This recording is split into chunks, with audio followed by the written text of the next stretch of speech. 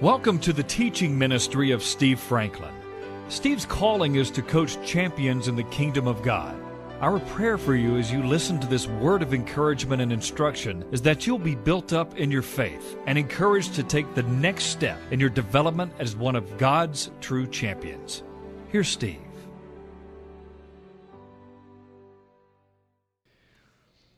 Let's go to the Lord in prayer. Father, I ask you in Jesus' name to make me a faithful steward of your word, that I may rightly divide the word of truth, and that spirit of rightly dividing the word of truth would extend from this shepherd servant to all who would hear and receive. We thank you for those who are now listening all over the world that you have designed. And we pray that that word would do a mighty work. We know some of them, Lord, are listening to these messages where they legally can't assemble, where they legally can't propagate the word of God. Bless them, O God. Give them a spirit of insight and courage. Minister to them in their suffering. Lord, open the eyes of our heart and forgive us for taking you and your word for granted. Forgive us, God, for not making the worship of you our priority. Forgive us for just working you in when we feel like it. Forgive us for that, Jesus. May the top priority of every day be the recognition that you are Lord, and that all that we are and all that we have comes from you, Lord Jesus. And I ask you to let that begin in me. In the precious, holy name of Jesus. Amen and amen. Well, we're on a very unusual assignment here. I normally speak quite often on very practical issues in our lives, usually some pretty deep stuff. And last Sunday, and I didn't know how you received it, some of you this is not your favorite, and I understand that. So a few of you have told me that has really blessed you, but the title of this short series is Learning How to Discern Difficult Passages.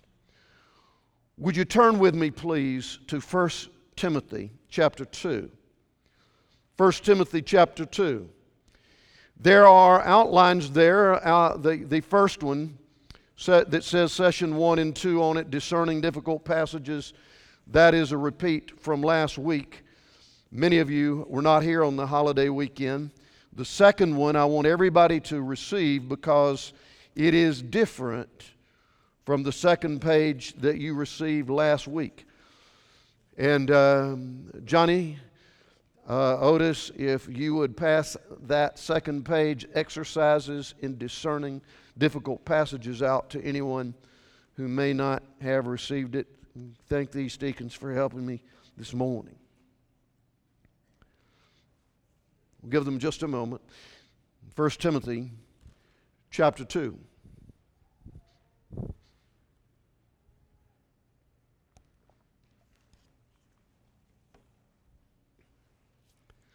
I confessed to you last week that there are a few passages in Holy Scripture, and I've been studying it for a long, long time, both individually in my own quiet, practical, individual life, and I have studied it corporately in fields of higher learning and theological seminary. But I can also tell you that you don't know a bit of the truth unless the Holy Spirit opens it to you. You don't understand the Bible unless the Holy Spirit, who inspired it and preserved it, discloses it to you. But I've got to tell you, there's some passages that have caused me trouble and that I have been troubled by for many years. And last week we read one of them, and we will read it and then add one to it today. And it has to do with God's daughters, females in the church. We read last week beginning in verse 8, and I'm not going to go back and repeat a lot of it. I'm just going to hit the highlights. Please go to the website and listen to this teaching in depth if you desire to know more. Verse 11 says, "Let a woman learn in silence with all submission." And I do not, Paul speaking here to Timothy, his young mentoree who was pastoring the church at Ephesus, I do not permit a woman to teach or to have authority over a man, but to be in silence. For Adam was formed first, then Eve. And Adam was not deceived, but the woman, being deceived, fell into transgression. Nevertheless, she will be saved in childbearing if they, womanhood, continue in faith, love, and holiness with self-control. I have often seen and been troubled by this passage and frankly wondered, what does that mean? Now turn back with me to 1 Corinthians. Back to the left, 1 Corinthians chapter 14, the apostle writing to the church in Corinth. God give us understanding. And in the 14th chapter, beginning with verse 34, "Let your women keep silence in the churches, for they are not permitted to speak, but they are to be submissive, as the law also says.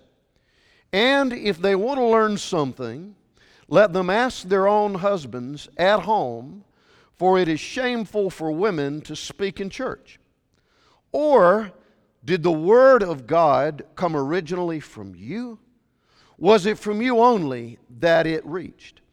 If anyone thinks himself to be a prophet or spiritual, let him acknowledge that the things which I write to you are the commandments of the Lord." So those are two very difficult passages of Scripture, very difficult to understand. And if you're a member of this faith family, you would immediately, if you just read those, and that's all you read, you would have a problem with some of the decisions that your pastor and spiritual leadership have already made. We've ordained women. We have women who lead our praise team. Look, a lot of what makes this church so special to so many of us is made possible by women. Many of them render service that you don't see. Do you know that the co-founder and the co-pastor of this church is a woman? She's been married to me for 45 years. This church would not exist without her as co-pastor. Her gifts and her roles are different from mine, but no less important than mine. She is an ordained minister of the gospel.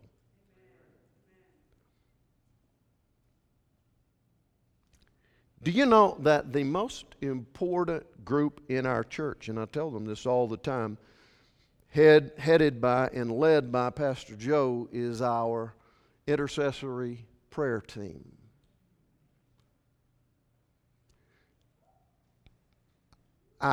We can't succeed without them. I call on them all the time for prayer covering for Dina and me and for you and our church.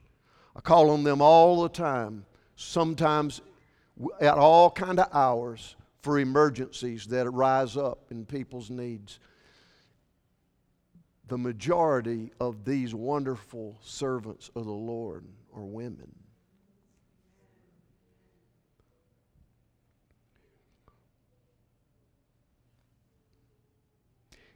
our praise team, led by women.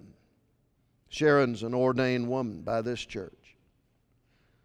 Do you know we've got a care team here? Deborah Gillum is amazing in reaching out to you in your time of need. And do you know this lady right here, Becky Estes, sitting here by her husband, Buddy? They were founding members of our. They were here the first Sunday we ever met, back in New Orleans, back in Mountain Brook. Might as well be New Orleans. Do you know that over many, many years, many of you have received in the name of the church remembrances about special events in your life? Sometimes it's been about the birth of a child. Sometimes it's been about the death and passing of a loved one.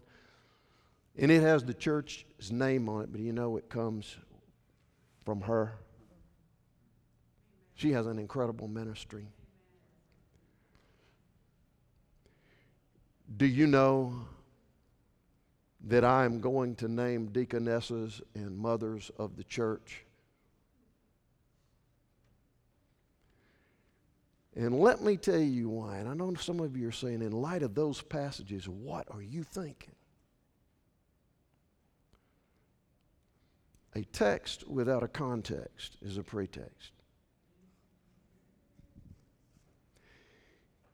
And so if you were with us last week, we said whenever you find a difficult to understand passage, put a grid on it. Number one, ask the Holy Spirit. Remember, He inspired the writing of the Word of God. All Scripture is inspired by God and profitable for doctrine, reproof, and correction. Ask the Holy Spirit. We saw this. We won't take time to do it. Go back and get the notes and read the text. John 14:16, Jesus said, I'm going to leave, but I'm going to send you the Spirit of truth. The Holy Spirit, the Spirit of truth. We found out in John 15 that the Spirit of truth is going to counsel you and guide you. Jesus said, I'm going to leave Him. He will be deposited in your life if you believe in me. He is the Spirit of truth. He guides us into all the truth, according to John 16:13. So ask yourself, Holy Spirit, you wrote the Word. Help me understand. Guide me into all the truth. That which is puzzling to me, give me, you wrote it, help me understand what this means and what it doesn't mean. Don't just say, well, I'm going to give up on that, and that's for somebody else. Say, Holy Spirit, help me to understand. I read this again last week, and I got a chuckle out of it. This is hilarious to me. The second epistle of Peter, the Apostle Peter says, consider the long-suffering of the Lord as salvation, as also our beloved brother Paul, according to the wisdom given to him, has written to you, as also in all his epistles, listen to this, speaking in them of these things, in which some things are hard to understand. That is hilarious to me as a student of the Bible, that one of the other apostles, the Apostle Peter, would say, this man is a wonderful man. He has written Scripture, but some of the things he says is hard to understand. Three of us like that. All right, now, so the second question is, does this sound like Jesus? Why? We answered that last week. Jesus said, if you've seen me, you have what? So God is exactly like who? Jesus. They're not going to disagree. If you see Jesus, you have seen how the Father thinks and feels and speaks. Jesus said, I only say the things I hear my Father saying. I only do the things I see my Father doing. If Hebrews 1:3 says that Jesus is the exact image of the Father. He is the visible image of the invisible God. You see Jesus, you see the Father. So here's the question. Does this passage sound like Jesus? We'll get to that in a minute. Third, when you come into a difficult passage, always approach the parts from the whole. Don't take a passage that you don't understand and focus and zoom in on it and try to make all of Scripture fit that little part. Ask God to help you see the whole and then to understand the part and how it fits in the whole. I said this last week, I'm going to say it again. If you isolate some little portion of Scripture, you isolate on that, and all you do is obsess over that, you're going to get way out of balance. That's how cults result. Because there's no balance of the whole picture. So, ask the Lord to help you see the parts from the perspective of the whole and focus on what you do know. Well, I may not understand this, but I do know that God is love. I do know that God is just and fair and righteous and sovereign. I may look at this and say, what in the world is this talking about? But I do know from the whole of Scripture that my God is merciful and compassionate. He's faithful. Focus on the whole. And when you encounter a difficult, troubling, or confusing passage, I want you to ask, is this a specific message to a specific issue, or is this a universal principle without exception? And to do that, you got to ask, what is the biblical context? If you don't get an answer by what the biblical context is, ask the Lord to help you understand, well, what is the historical context? Who was this originally addressed to, and what were the issues specific to that? You got to study if you want to know, don't you? Amen. That's the reason I'm talking to you, because you're mature believers. You're not eating baby food all the time. You want the meat of the Word. Amen? That's one reason why this is my favorite pastor responsibility. All right. So we know that all Scripture is inspired by God, and so we want to know, Lord, what is it that you mean? What are you trying to say? And so let's take these principles now and apply them over the passage we just read. Now, I'm going to skip down through a lot of this because we covered it last week. So the first thing we do is we ask the Holy Spirit, help me understand, Lord, Spirit of truth. Everybody say it with me. Holy Spirit, Spirit of truth, help me to understand what your Word is saying and apply it to my life. So the next question we ask is, does it sound like Jesus? Okay. How many times do you see Jesus going around saying, now, I love all you guys, but I want all you women to keep your mouth shut whenever we're having a meeting?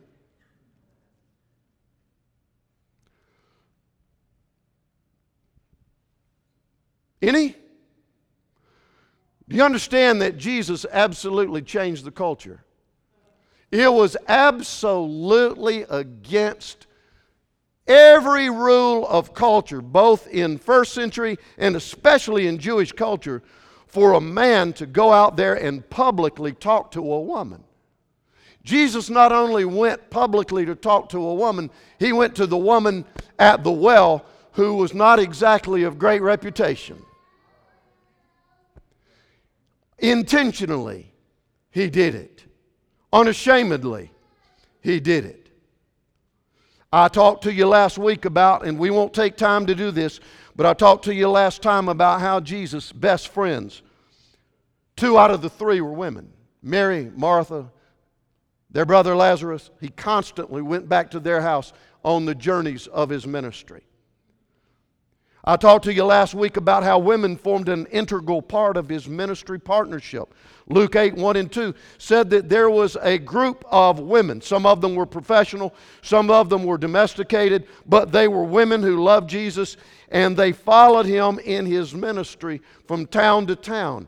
And he, not one time is there ever any mention of him saying, now I want all of you women to stay in the background now, and don't let anybody see you trying to come in here and... Not one time. So here's my question to you as you read these passages I read to you at the beginning. Does this sound like Jesus? Jesus' first appearance after the resurrection in person was to a woman, Mary Magdalene. I mean, we could go on and on and on, but we got to move on. Our next question was, what is the context of Scriptures about this particular passage? What does other Scriptures have to say? And why are you saying that, Pastor? Because throughout history, there has been, culturally speaking, even in the church, there has been a disdain and a disregard and a disrespect for the place of women. Not only their value, but their ability. That has been not only culturally, but it has been religiously propagated. There are mainline denominations to this day who will not allow a woman to have a place of leadership in the church. They are my brothers and sisters. I love them. I'm going to be in heaven with them. But I don't believe, in the context of all of Scripture, that that's accurate. The context. Look at what all of Scripture says. Well, we know right from the beginning God created Adam and He created Eve, and the Bible says that He breathed into Adam and Eve the breath of life, that He blessed Adam and He blessed Eve, that He blessed them as a partnership. Why would God allow whole books of the Bible to be named after women? Ruth and Esther. Why would it be God's idea in the Old Testament times for a woman named Deborah to rule over Israel as a judge for 40 years? If God didn't like or respect women. Why would it be that way? Well, a lot of people say, well, I tell you, and I heard this over and over again, and we'll get to that in a minute. I want to show you something else. In the New Testament, I want you to turn with me. We didn't look at these passages last week. I want you to turn with me to the book of Acts, chapter 2. What are we doing now? We're trying to look in the context of Scripture to see if there's any justification for what we read from a surface perspective in 1 Timothy and Corinthians. Try to find out what's going on here, what would be the context of all of Scripture, so that we can better understand whether this was a universal concept or this was a specific issue being spoken to. In chapter 2 of Acts, you remember this, how the believers, 120 of them, had all gathered. By the way, there were men and women, gathered in the upper room in Jerusalem, waiting for what Jesus promised would come, and that was the coming of the indwelling, infilling Holy Spirit. And notice what he says there in 17. Verse 16 says, this is what was spoken when the Holy Spirit came and filled them with great power to evangelize, and fill them with the ability to speak in languages that spoke to all the cultures that had gathered in Jerusalem. 16 says, this is what was spoken by the prophet Joel. It shall come to pass in the last days, says God, that I will pour out my Spirit on all flesh. Your sons and your daughters shall prophesy. Do you have to say something to prophesy? How can you be silent and prophesy at the same time? Your sons and your daughters shall prophesy. Your young men shall see visions. Your old men shall dream dreams. And watch this. And on my men servants and on my my maid servants, I will pour out of my Spirit in those days, and they, men and women, shall prophesy. Shall speak forth the Word of God. So does that sound like silence to you? All right, let's go a little further. Go over to Acts 21. Just turn to the right. Go to Acts 21. This account, written by Dr. Luke, in Acts 21, we find the historical documentation of the early church through Luke's writings in the book of Acts. And this particular section is about Paul and some of his ministry compatriots as they were on missionary journeys in the early church. After the conversion of Paul, verse 4, finding disciples, we stayed there 7 days in Tyre. They told Paul through the Spirit not to go up to Jerusalem.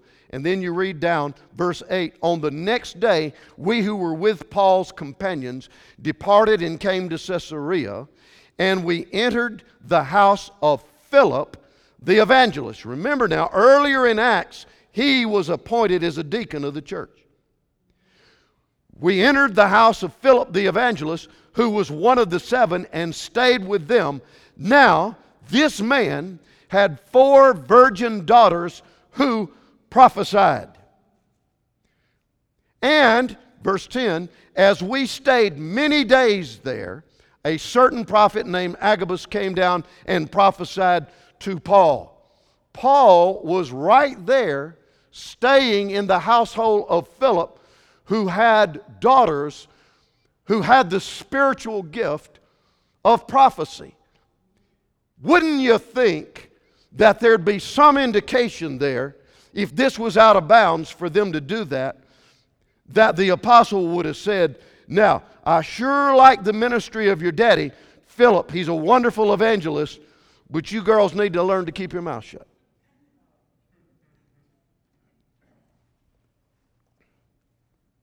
I know I'm being a little over the top here, but the subject justifies it. Many have said throughout my learning, my study, Paul had a problem. You just got to overlook Paul now. He had a problem with women. And I said last week, is that accurate with the evidence?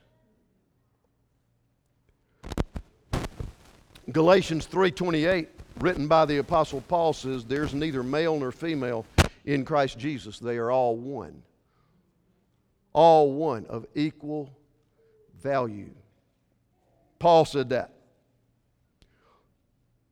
I want you to turn back with me again to Romans chapter 16, please. Now I'll briefly hit the highlights because we spent time in this last week. This is Paul speaking now to the Roman church.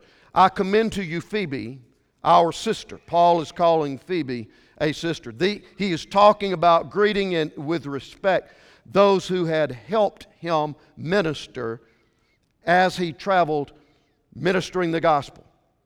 I commend to you Phoebe, our sister, who is a servant of the church in Cenchrea. Oh my. That word servant in the Greek comes from the root word diakonos, and it means 3 things in the New Testament. It means servant, but its primarily meaning is minister and deaconess. How about that? Verse 3, greet Priscilla and Aquila. Remember them? I talked to you about this last week. Priscilla and Aquila were co-pastors. They worked and traveled with the apostle all over the Roman Empire, specifically in Corinth and in Ephesus, and they hosted the church in their house. So do you have any evidence whatsoever with these co-pastors? Is there any evidence whatsoever that Paul said, okay now, Aquila, you can teach the word. Priscilla, keep your mouth shut in the services? None. He recognized and respected and put it in Holy Scripture. Look at verse 4. They risked their own necks for my life, to whom not only do I give thanks, but also the churches of the Gentiles likewise greet the church that is in their house. I got to tell you, there was some risk involved in pastoring a church in your house in the first century? Well, we could go on and on.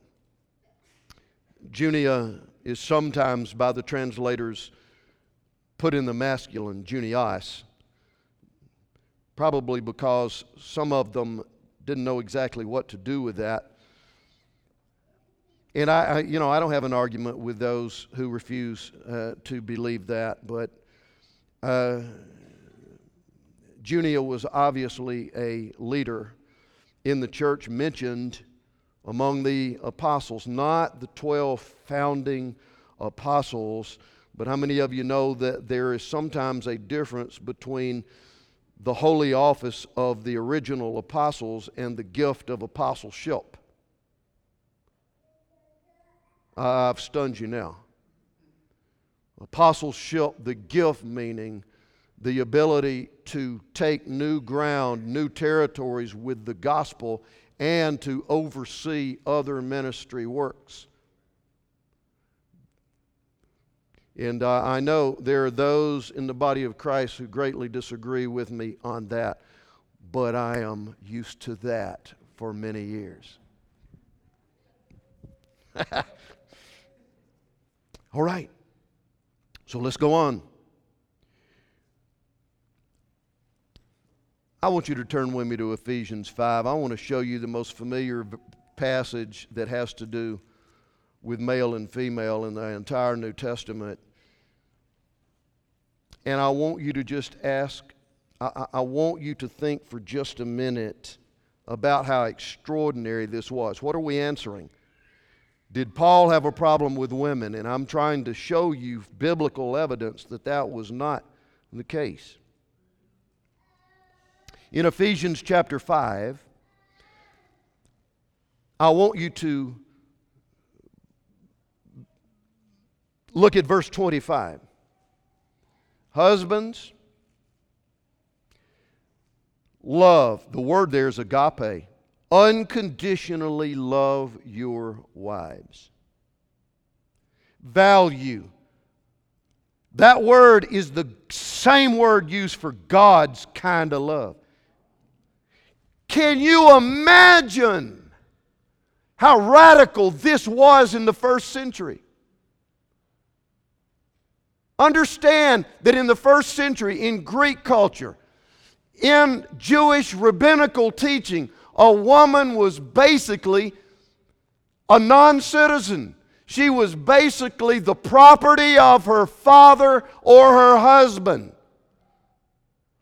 And now you see the Apostle Paul saying, husbands, love your wives like Jesus loved the church. Radical. Radical. And notice, and gave himself up for her. You talk about radical in that culture. That he might sanctify and cleanse her with the washing of water by the word, that which he speaks over her. That he might present her to himself a glorious church, not having spot or wrinkle or any such thing, but that she should be holy and without blame. So, look at verse 28. You want another realm of radical? So husbands ought to love their own wives as their own bodies. Can't imagine what a radical statement that was. Written by the Apostle Paul to the first century church. Wow. So, okay, if in the biblical context I begin to see another view, what about these passages that I just read? Okay, let's turn back to them now and wrap this up. In 1 Timothy chapter 3, let's take a look at it. I am going to do something I almost never do. And that is, I want to follow my own advice. And I told you sometimes when you look at something from the biblical perspective, if you're still confused about what it means, try to get some understanding of the historical context. Understand this, that in the first century church there were many, many things going on. Understand that when the day of Pentecost had come, the outpouring of the Holy Spirit. Don't you remember that there were 3,000 people saved in one day on one sermon? And the Bible says, and the church was increasing every day. And then great persecution came, and they spread all over the Roman Empire. Understand that Corinth and Ephesus were epitomes of pagan Greek culture and religion. Understand that that those two cities were havens for cultish, bizarre doctrines that had to do with all kind of squirrely things. And these people who had been radically saved were coming in with all. How many of you know when you're saved, you don't immediately have all of your thought processes and all that you've learned washed out? They were coming into the church with Greek cultish religion. They were coming into the church out of Judaism, and there was a prolific amount in Judaism of what we call rabbinical traditions. That is, that there was taught with scriptural authority by the rabbis things that were traditions, and those were put in there along with the Word of God. And now you've got born again, Spirit-filled believers coming in with people from these heathen cultures and from traditional Judaism with all. Can you imagine some of the issues that were in Corinth and Ephesus? That's the background out of which these passages I'm trying to bring to your attention were written. Okay, so let me just read something to you. I think that one of the greatest students of this issue is Lee Grady. And Lee Grady has written a wonderful book that I recommend to you. It's called 10 Lies the Church Tells Women. It's a great book. Great research. Let me just read something to you here. In their excellent book, I Suffer Not a Woman, Richard and Catherine Clark Kroger explained this, that there was certain cultic worship practices involving female priestesses of the Greek fertility god Diana that had invaded the church of the day. These women priests promoted blasphemous ideas about sex and spirituality, and they sometimes actually performed rituals in which they pronounced curses on men in an attempt to spiritually emasculate them or to declare female superiority. This teaching most certainly bred unhealthy attitudes among some women in the Ephesian church. These women were completely unlearned. They were spreading false doctrines, and in some cases were claiming to be teachers of the law and demanding an audience, most likely mixing Christian and Jewish teachings with these strange heresies and warped versions of Bible stories. Listen to this now. Some even taught that Eve was created before Adam and that she liberated the world when she listened to the snake, the serpent. And because of the spreading of this kind of fables and hoaxes, chaos threatened the church. Some of these rebellious women were actually disrupting worship services so they could teach their strange doctrines. Paul had to bring serious discipline to this situation quickly, or the church would have been infected with a deadly virus. You have to understand this passage. Remember where it says that women are not to exercise authority over a man.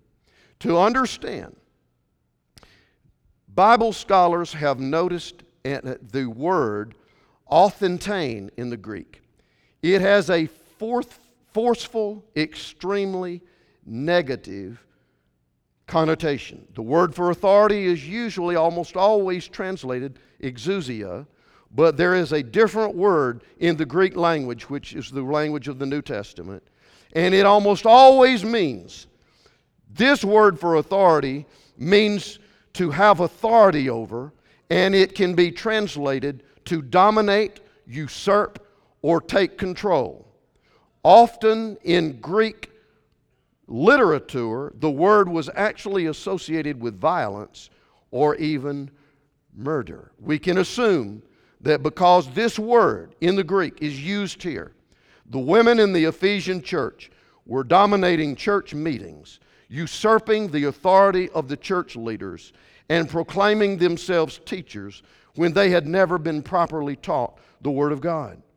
So Paul called for this to stop. And in essence, he was saying, that's enough. I'm not going to allow these know-it-all women coming from this environment to teach in your church anymore. Nor am I allowing them to overthrow or usurp authority of the leaders I have appointed to you. Are you getting a little insight here about what was going on in the historical context of the passage? Well, Pastor, what about that over there in 1 Corinthians about that you read to us also about women are to be silent in the church? This is a great insight right here. The word speak, I do not allow a woman to speak. The Greek word in this text for speak, in this passage, listen to me, English scholars, is the present infinitive form, which can be translated continually speaking up. It implies a type of speech that was disruptive, annoying, or shameful. Most likely, there were women in this church who were continually interrupting the teacher to ask questions or possibly disrupt the meeting and usurp the speaker's authority. Now, that makes a little more sense there, does it not? Look, go to that 1 Corinthians 14 passage, and I want to show you one thing. I think Dina was able to get this in our notes and outlines. And this is one of the keys, some scholars say, to interpreting the passage. Now remember, you can either say, no. The Bible says women are to be silent. They can't have any place of responsibility in the church. And that's just the way it is. We don't understand it, but that's the way it is. And look, there are wonderful people who believe that. And I have great respect for you. I'm not going to get into an argument with you. I just don't agree with that. In 1 Corinthians chapter 14, I want you to notice something that is pointed out. And this is a very interesting observation that has to do with the original language of the New Testament, which of course was Greek. And while you got your place there, turn back to chapter 7 for just a second. I want to show you something. This argument, and it makes sense to me, you can take it or leave it, it's up to you. This argument says that in chapter 7 and verse 1, many scholars believe that the passages after chapter 7 had a lot to do with Paul answering a letter. Look at chapter 7, 1 Corinthians, verse 1. Now, concerning the things of which you wrote to me. You with me?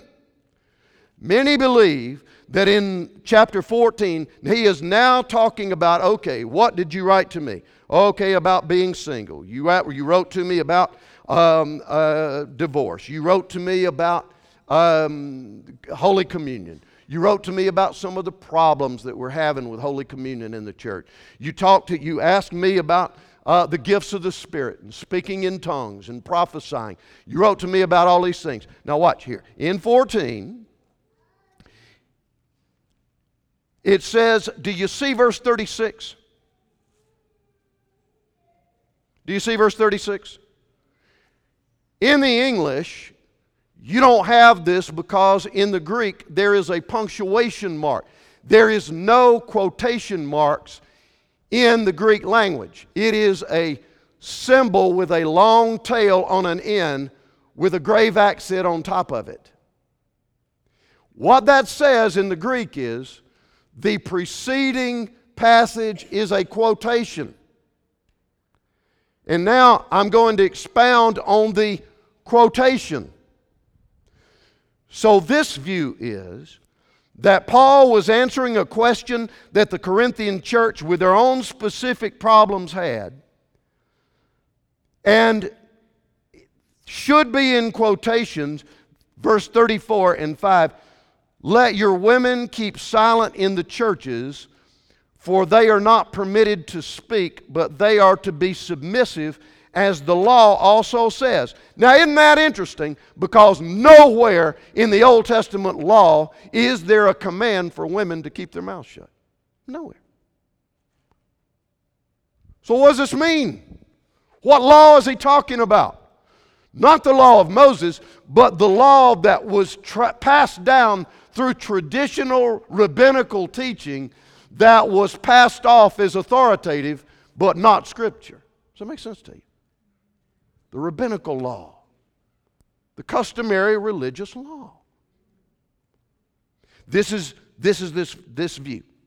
Let the women keep silent in the churches, in quotation marks. They're not permitted to speak. They're to be submissive, as the law also says. And if they want to learn anything, then let them ask their own husbands at home. Well, what if you don't have a husband? But for it is shameful for women to speak in church. Now this view is, that was in quotation marks. This is what was in your letter that you're asking me about. This is in the letter that you're saying women should keep silent in the church. Why? Because that is the Jewish rabbinical thought of the first century. This view says, and here's Paul's response, verse 36, paraphrase. So you're the only one. You are actually the origin of the Word of God, are you? Is that what you're saying? The Word came from you? Was it only you that the Word reached? And one of the thoughts behind this system of interpretation is go back into the context. Have you heard that before? Go back into the context and look at verse 31. This is about prophecy, speaking up the Word of God as it relates to a not spiritual fortune telling for God's sake, but it is speaking forth a word from the Spirit of God that brings encouragement and comfort and instruction and correction. Look at verse 31. For you can, how many? All what? So why would he contradict himself and say all can prophesy unless they're a woman? This view is, that makes no sense. And I agree with that.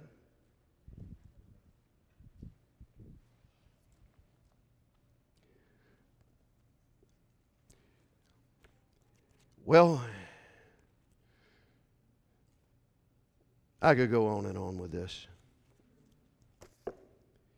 Are you beginning to understand that you've got to either say, no, that's just the universal deal, that's what it is, and it's okay. I mean, millions of believers believe it that way, and it's all right. We're going to be in heaven together. But if you look at the context from a bigger perspective, you will see that God He never saw His daughters in any less value than His sons. He gave His sons and daughters different roles, but not different value. Different roles. Can I tell you something? You may not want to hear her preach and teach every Sunday. Now, she's good, but she has told me, if you draw me up there to say something, I'm going to kill you when I get home. But can I assure you of something? You wouldn't dare want me to be the administrative glue that holds all this together and gets every outline together and acknowledges every gift and works with accountants and board and all the layout. You wouldn't dare want me doing that.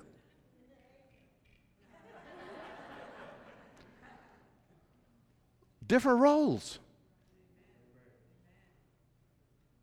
but no different value. Do you understand where we're trying to come from here? Well, Pastor, what about that passage that said they shall be saved in childbearing? Understand that, and I don't have time to go into all that. Get the book. But I will tell you this, that part of the erroneous, crazy teaching of that day was that Eve and the snake were actually in partnership and all the problems belonged to Adam, that Eve was actually first there, and it was a combining of pagan, Greek religion and throwing a little scripture in there. Isn't that what cults do today? And Paul was authoritatively talking about it. And they were actually talking about how, you got to take dominion over men, and even emasculate them would be the gist of that. And one of the best translations of that passage says it like this: that womankind, represented by Eve, shall be saved in the bearing of the child. What does that mean, Pastor? You remember when Eve sinned, Adam sinned, and God said, here's the curse of the sin.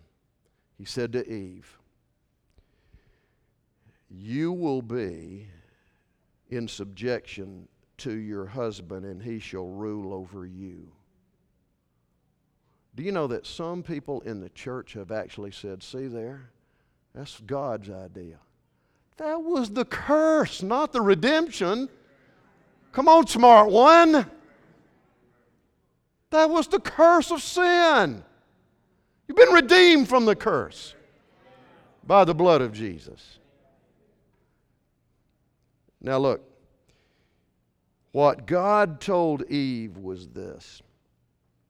He pronounced a curse on the serpent, Satan's representative, and he said, the seed of the woman, you will bruise his heel. You will put a temporary, painful lick on the seed of the woman. And we know in New Testament Scripture that was prophesying of Jesus. But he, your seed, will crush his head. So the salvation and the deliverance. Listen to me, daughters, my spiritual daughters and sisters. God has provided for the destruction of all of that the devil planned against womankind. God has redeemed it through his Son Jesus. And there is therefore now neither male nor female with any advantage, neither bond nor free. You are one in Christ Jesus. Well, can we give the Lord a hand clap of praise? How we praise you, O God. How we thank you. How we glorify and honor your holy name. This is not my normal teaching. Some of you will be glad when this little section is over. But it's my job to especially give you a grid by which you look at difficult passages of the Scripture and some tools on how to do that.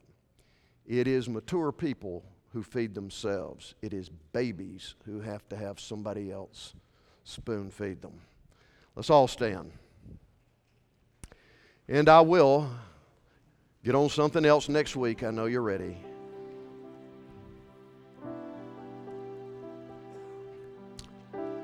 Father, thank you for your holy and mighty word. We praise you, O God, that all Scripture is given by God. It's inspired.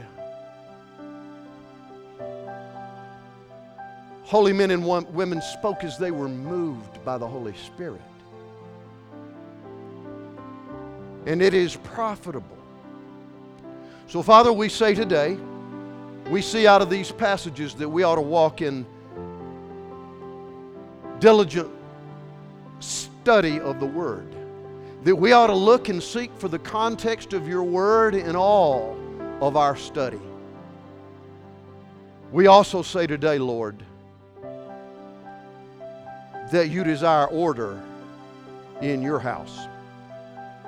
Father, when we meet corporately, we see from these Scriptures the principle that you desire order. We see that you don't desire anybody, male or female, to be the show. It's only about your Son, Jesus. We see from these Scriptures, Father, that intimacy with you, you are the exact representation of the Father. May we never forget that and put everything against that grid. Now bless all of these.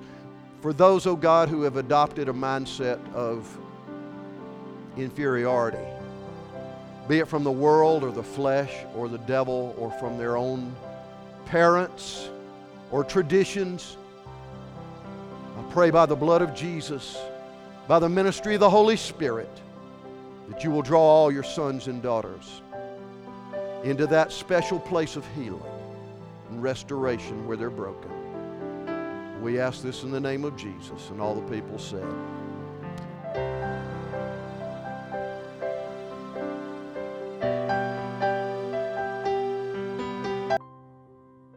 You can access more of Steve Franklin's teachings online at www.sfmin.com.